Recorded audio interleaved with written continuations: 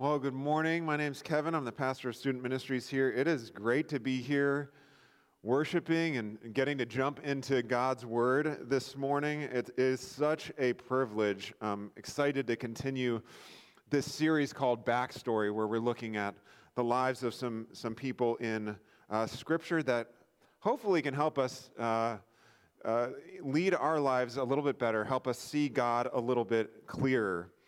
To begin with, I want to ask a question. Have you ever unwittingly annoyed someone? Like, you're just being you, and then all of a sudden, like, you realize the vibe in the room has shifted, and it's a little bit tense? And you're kind of not sure how you got there, but you're definitely there. Picture this. The Hackett family is getting ready to go on one of our family adventures. A little day trip. Nothing to get too bent out of shape about. But for me, I'm all about getting prepared. I'm all about checking all the boxes, getting everything ready that we need, all of our supplies, all of our snacks, obviously. Everything has to come together perfectly so we can avoid any possible mishaps during our little day trip. Now, jump into the mind of my wife, Catherine. She's like, let's go. We are wasting daylight. Come on, let's get this show on the road. We got to go. Now, that's just what's going on in the minds of the two adults in the situation. We have 4 kids, 1 teenager, and a dog now in the equation. I'm not even going to touch that. Just with the 2 adults in the room, we have one person whose giftedness is in efficiency and speed. Let's go. And we have one person whose giftedness is in effectiveness, making sure we have everything figured out, making sure we have all the T's crossed, the I's dotted. So you can picture where this is headed. Nothing wrong with being efficient, nothing wrong with being effective. But suddenly our gifts are colliding. One person wants it done one way, one person wants it done another way, and you can see where this is going. We're headed towards something potentially nuclear and then a very quiet car ride to our trip. Okay, so you've got to see here that just because we have gifts doesn't mean they're always directed towards positive ends. Unguarded gifts can actually lead to big bad. Unguarded gifts have potential to do good and bad. And when it comes to our gifts, it's unwise to be unguarded. See, some of our greatest strengths are also our greatest liabilities. You know that. You've experienced that, I'm sure. When it comes to our gifts, unwise, it can be unwise to be unguarded. Unguarded gifts have the potential to do big bad. And we're going to see that play out in our scripture this morning in 2 Samuel chapter 11.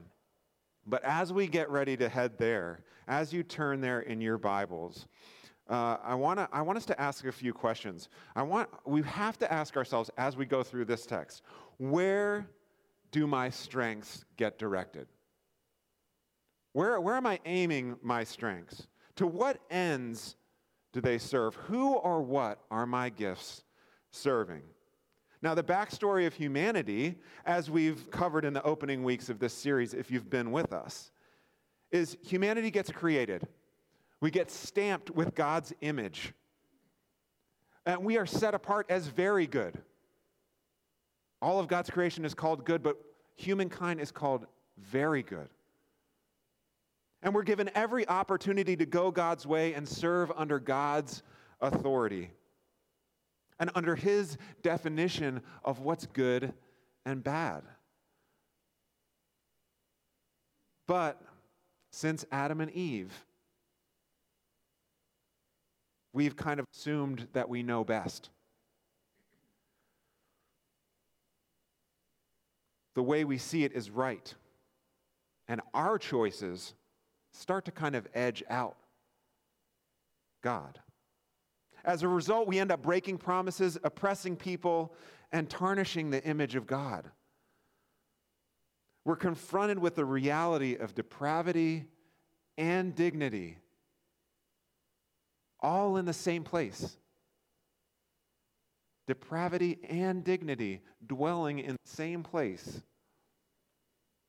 And a few weeks ago, Tim even asked the question, hey, can we let the good be good and the bad be bad? Getting at that tension. Well, this morning, I want us to ask, how can we keep what's good for us from being bad for others? How can we keep what's good for us from being bad for others? We're looking at 2 Samuel chapter 11 is where we're going to be starting. And I think this cautionary account of David's story can help us learn the easy way instead of the hard way. If we'll just listen to the story, we'll just observe what happens here. My hope is that we can avoid the tragedy, but at the same time, have hope for even when we do mess up. And even when we mess up big. In David's backstory, we find a boy who's skilled in all that it means to be a shepherd. He's a protector. He's a guide.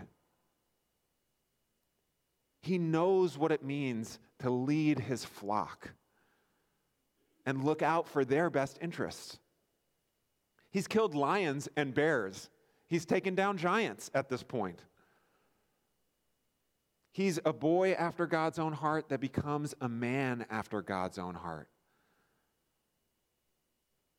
And he's made king by the people. And he continues to lead out of those gifts. He continues to lead with the aim of making much of God, with elevating God's name, with protecting God's reputation if it's threatened. And this is where we pick up the story. God has blessed David.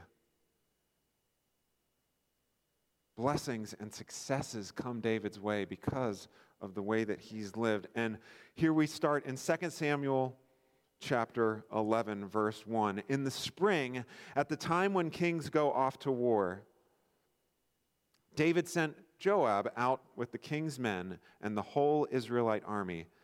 They destroyed the Ammonites and besieged Rabbah, but David remained in Jerusalem. With words like destroyed and in some translations ravaged, you get the sense that David is overcoming his enemies with authority, with decisive victory.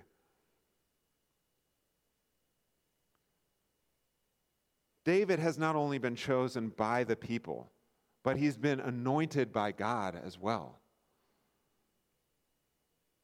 And it seems that nothing can stand in his way. There's nothing that David can't do. Unfortunately, David forgets who he is. He forgets where he's come from. He forgets his roots as a shepherd, as a worshiper of God. And he gets unguarded and does something that he should never do. His power and strength get aimed at self-serving ends. No longer is he thinking about the best interests of people. No longer is he thinking about God's great name being elevated. A good gift is about to go bad. Listen to what the text says in verse 2. One evening, David got up from his bed and walked around on the roof of the palace. From the roof, he saw a woman bathing. The woman was very beautiful, and David sent someone to find out about her. The man said, "She is Bathsheba, the daughter of Eliam, and the wife of Uriah the Hittite." Then David sent messengers to get her.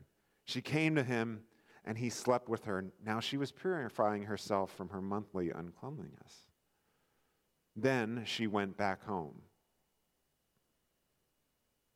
Now, David's focus has shifted from protecting the people, from making God's name great, to serving his own selfish aims. Some time passes, and then David gets the news, verse 5. The woman conceived and sent word to David saying, I am pregnant. For most of us, that's good news. In this case, not good news. So David does what maybe you and I would be tempted to do in a similar situation. He handles it. He said, I'll take care of this. I'll figure it out. He does whatever he can do to save face. He minimizes it. He suppresses it. He does what he needs to do, which involves killing a man. David takes advantage of his power. And suddenly his gifts are leveraged for evil. I wonder, have you ever seen pain or hurt caused by your gifts? You didn't try to. You didn't even do it on purpose. You didn't really even think about what you were doing, but have you ever seen pain or hurt caused by your gifts? Now, we may not be in the same situation. We may not be in the same situation as David. We may not have the same kind of power that he does. We might not be tempted in the same way that he was to fall in the same extraordinary and tragic fashion that he did. But I don't know about you, but I can relate to causing pain to others when my gifts have served the wrong ends. In the early years of my marriage with Catherine, we were both coaching soccer. We both love soccer. We're both incredibly competitive, if you can imagine. The crazy thing is, Catherine always manages to keep her cool. She's always level. And me, not so much. I remember one particular indoor practice. We were playing, it was intense competition between the students on the players on the team, and everybody was involved. Everybody was amped. And I had this glorious play in mind. It was awesome. I had worked it up in my mind. In a split second, I was ready to make this play. And bam, somebody stepped in, smashed my toe with their foot. Oh, the mixture of pain and frustration of not being able to make that play, and I lost it. I mean, I went straight towards the bleachers and just slammed them as hard as I could. Imagine the echo in the gym, reverbing out. I didn't really think much of it, and we continued playing. It wasn't until afterwards, in a really intense conversation with Catherine, that I realized the damage that I had done. See, I had scared kids on the team. I had embarrassed my wife. I kind of made a fool of myself as well.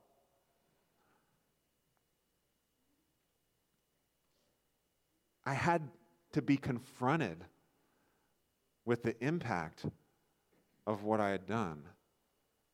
Now, I wanted to just escape it. I wanted to minimize it. I wanted to sweep it under the rug. I wanted to say, big deal. This is what happens in sports. It's called passion. I wanted to make an excuse for that behavior. But then later, it was like, oh man, I think I really messed up. That's not really that awesome. And I went the complete other direction. I said, you know what? Maybe I'll just give up. I'll give up coaching. I'll give up playing soccer. That will be the end. That will be the end of it for me. But is that what God wants? Is that what God wants for us? To just quit when we mess up?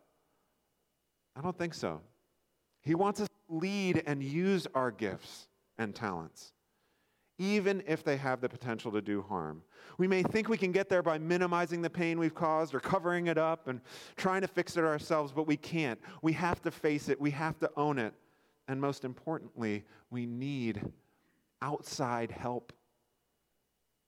And we see God's grace in this very outside help as David's advisor Nathan steps in and helps David see the damage he's done, much like the way Catherine did and continues to do for me. Let's look at 2 Samuel chapter 12, verse 1. The Lord sent Nathan to David. When he came to him, he said, "There were two men in a certain town, one rich and the other poor. The rich man had a very large number of sheep and cattle, but the poor man had nothing except one little ewe lamb he had bought. He raised it, and it grew up with him and his children. It shared his food, drank from his cup, and even slept in his arms. It was like a daughter to him. Now a traveler came to the rich man, but the rich man refrained from taking one of his own sheep or cattle to prepare a meal for the traveler who had come to him. Instead, he took the ewe lamb that belonged to the poor man and prepared it for the one who had come to him." David burned with anger. He burned with anger against the man and said to Nathan, "As surely as the Lord lives, the man who did this must die. He must pay for the lamb 4 times over because he did such a thing and had no pity." Then Nathan said to David, "You are that man."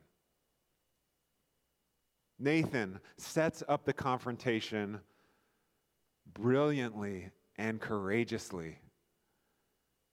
And with those famous words, "You are that man," he brings the unavoidable truth to David's eyes, right in front of his face, that you've stolen, you've killed, and you've destroyed and corrupted a family that isn't even your own. These are the tragic results of unguarded gifts directed at the wrong ends. But the story isn't over. Then we see David own it. Then David says to Nathan, "I have sinned against the Lord." And this time David doesn't try to minimize it. He doesn't make promises that he'll do better and work harder at being good. He doesn't give up or check out. He's already tried all that. And if we look at his poetry, we see inside the heart and mind of David in the intimate details of Psalm 51. Now, if you'll bear with me, I'm going to read this psalm. If you would, just close your eyes and let the words, let the poetry sink in. Close your eyes, listen to these words, let them kind of wash over your mind and your heart. Psalm 51.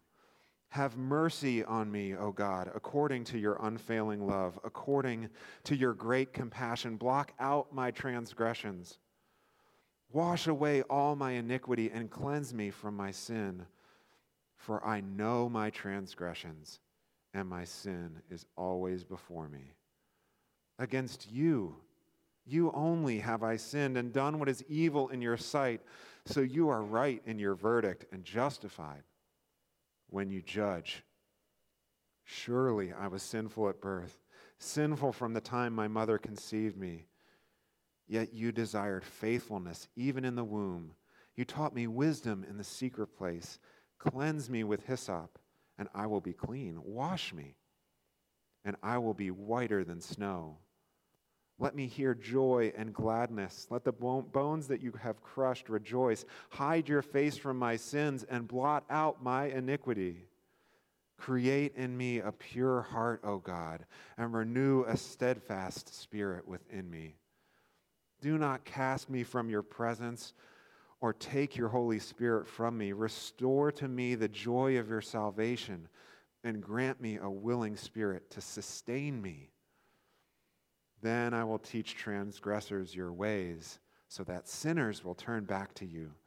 Deliver me from the guilt of bloodshed, O God, you who are God, my Savior, and my tongue will sing of your righteousness. Open my lips, Lord, and my mouth will declare your praise. You do not delight in sacrifice, or I would bring it. You do not take pleasure in burnt offerings. My sacrifice, O God, is a broken spirit, a broken and contrite heart, you, God, will not despise. See, restoration is a process of returning and re-engaging with the Lord. And as you open your eyes back up again, if some of you still have them closed, maybe you're taking a nap, that's fine. As we re-engage with God, as we re-engage with worshiping Him, allowing Him to wash us white as snow, then our lives become redirected back to what they were always intended to be for. Restoration includes discipline, and there are consequences. If you read the story, you know that it's not all sunshine and roses for David and his family moving forward from here. But it doesn't end at consequences. It doesn't end at that pain. See, restoration involves learning and growing and truly seeing ourselves as God sees us. The atrocities of David's abuse of power can't be swept under the rug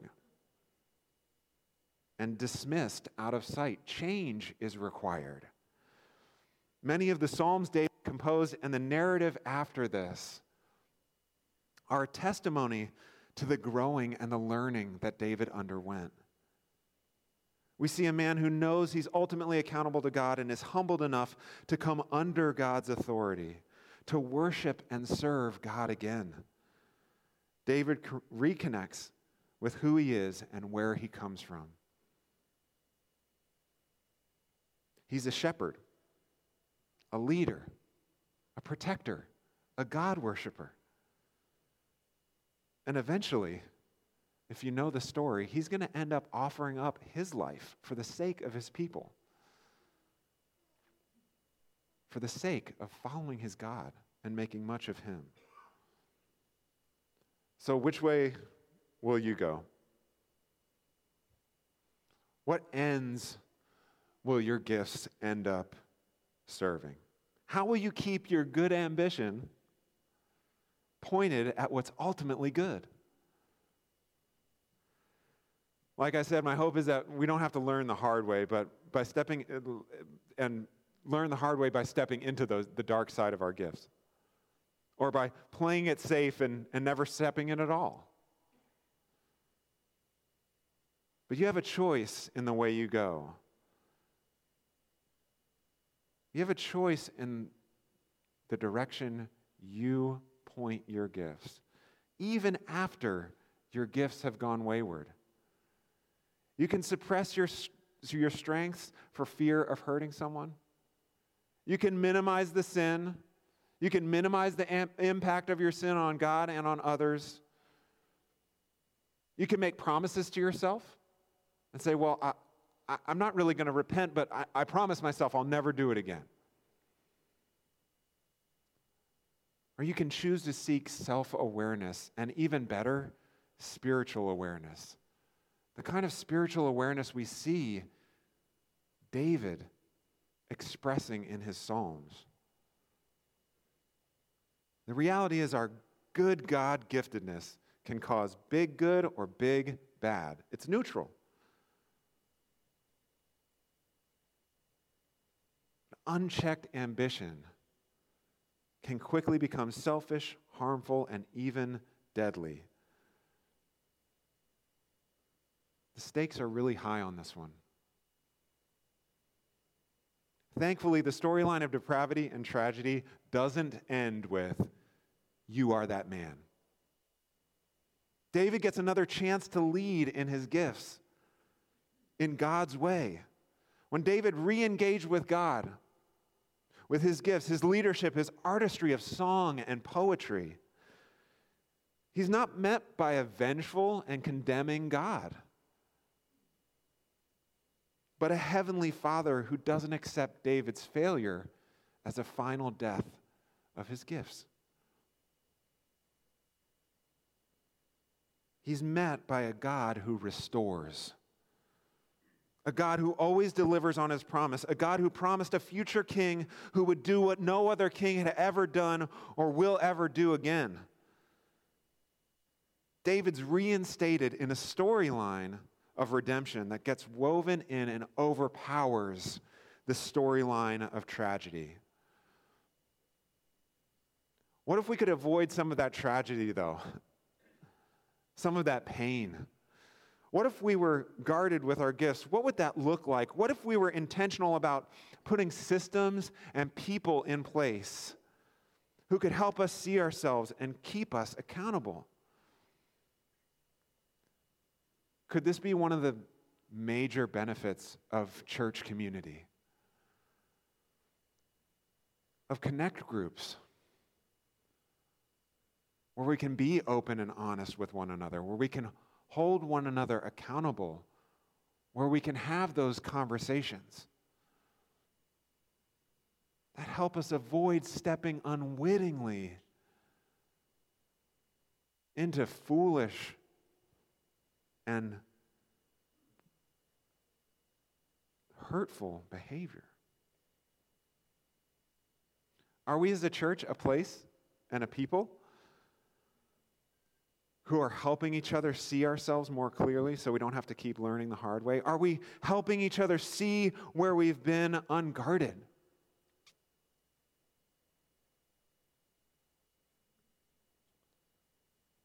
Are we courageously bringing the wisdom of God to bear on our lives within trusted fellowship and community? To remind us that the messing up doesn't have to be the end of our gifts or cause us to never step in.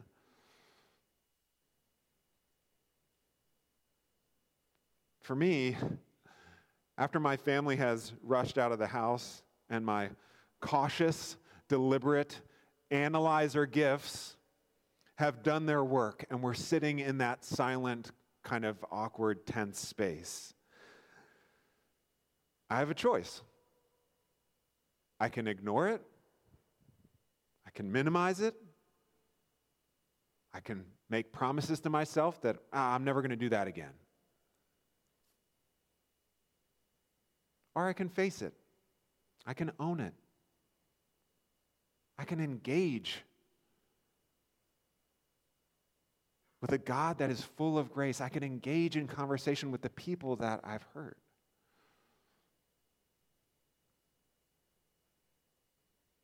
It might mean having a hard conversation or entering a difficult process. But this is how restoration leads to life. This is how restoration leads to a life that is abundant, a life to the full. So, again, we'll go with this question. What ends will your gifts end up serving? What will your next step be in the storyline of redemption? How will you keep your good ambition pointed at what's ultimately good? What ends will your gifts end up serving? Will you seek to repair what's broken on your own? Or will you seek help? Will you lean into Jesus to fix what only He can? Will you lean into a group of trusted friends who have your best in mind and are courageous enough to hold you accountable? Will you step back onto the field, back into the game, back into using your gifts for the sake of making much of God's name? Don't let the liability potential of your strengths keep you from leveraging them for kingdom potential. Look to Jesus, who redeems even out of tragedy and gives us hope for the story yet to be written. Let's pray.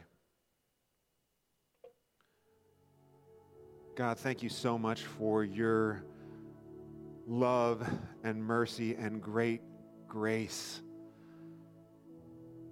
that we can step into so that we can know that our life is not over when we fail, when we mess up, even when we mess up big. God, thank you for the story of David that helps us see and feel and experience the damages that can be done when our gifts get directed in the wrong direction. God, I pray that you would help us see ourselves clearer. Help us see you clearer. Let us lean into you and your grace.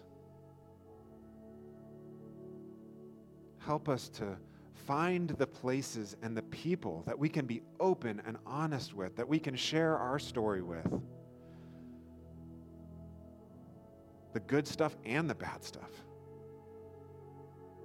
God, I pray that as we become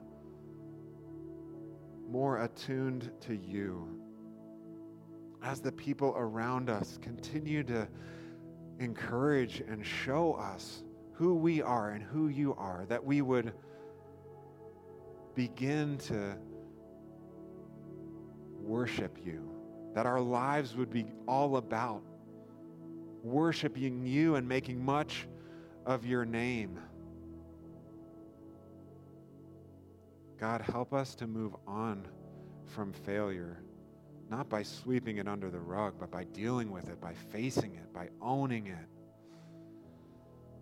and moving forward in your grace and your mercy and love for the sake of others and for the sake of your great name. Lord, we love you and we thank you. In Jesus' name, amen.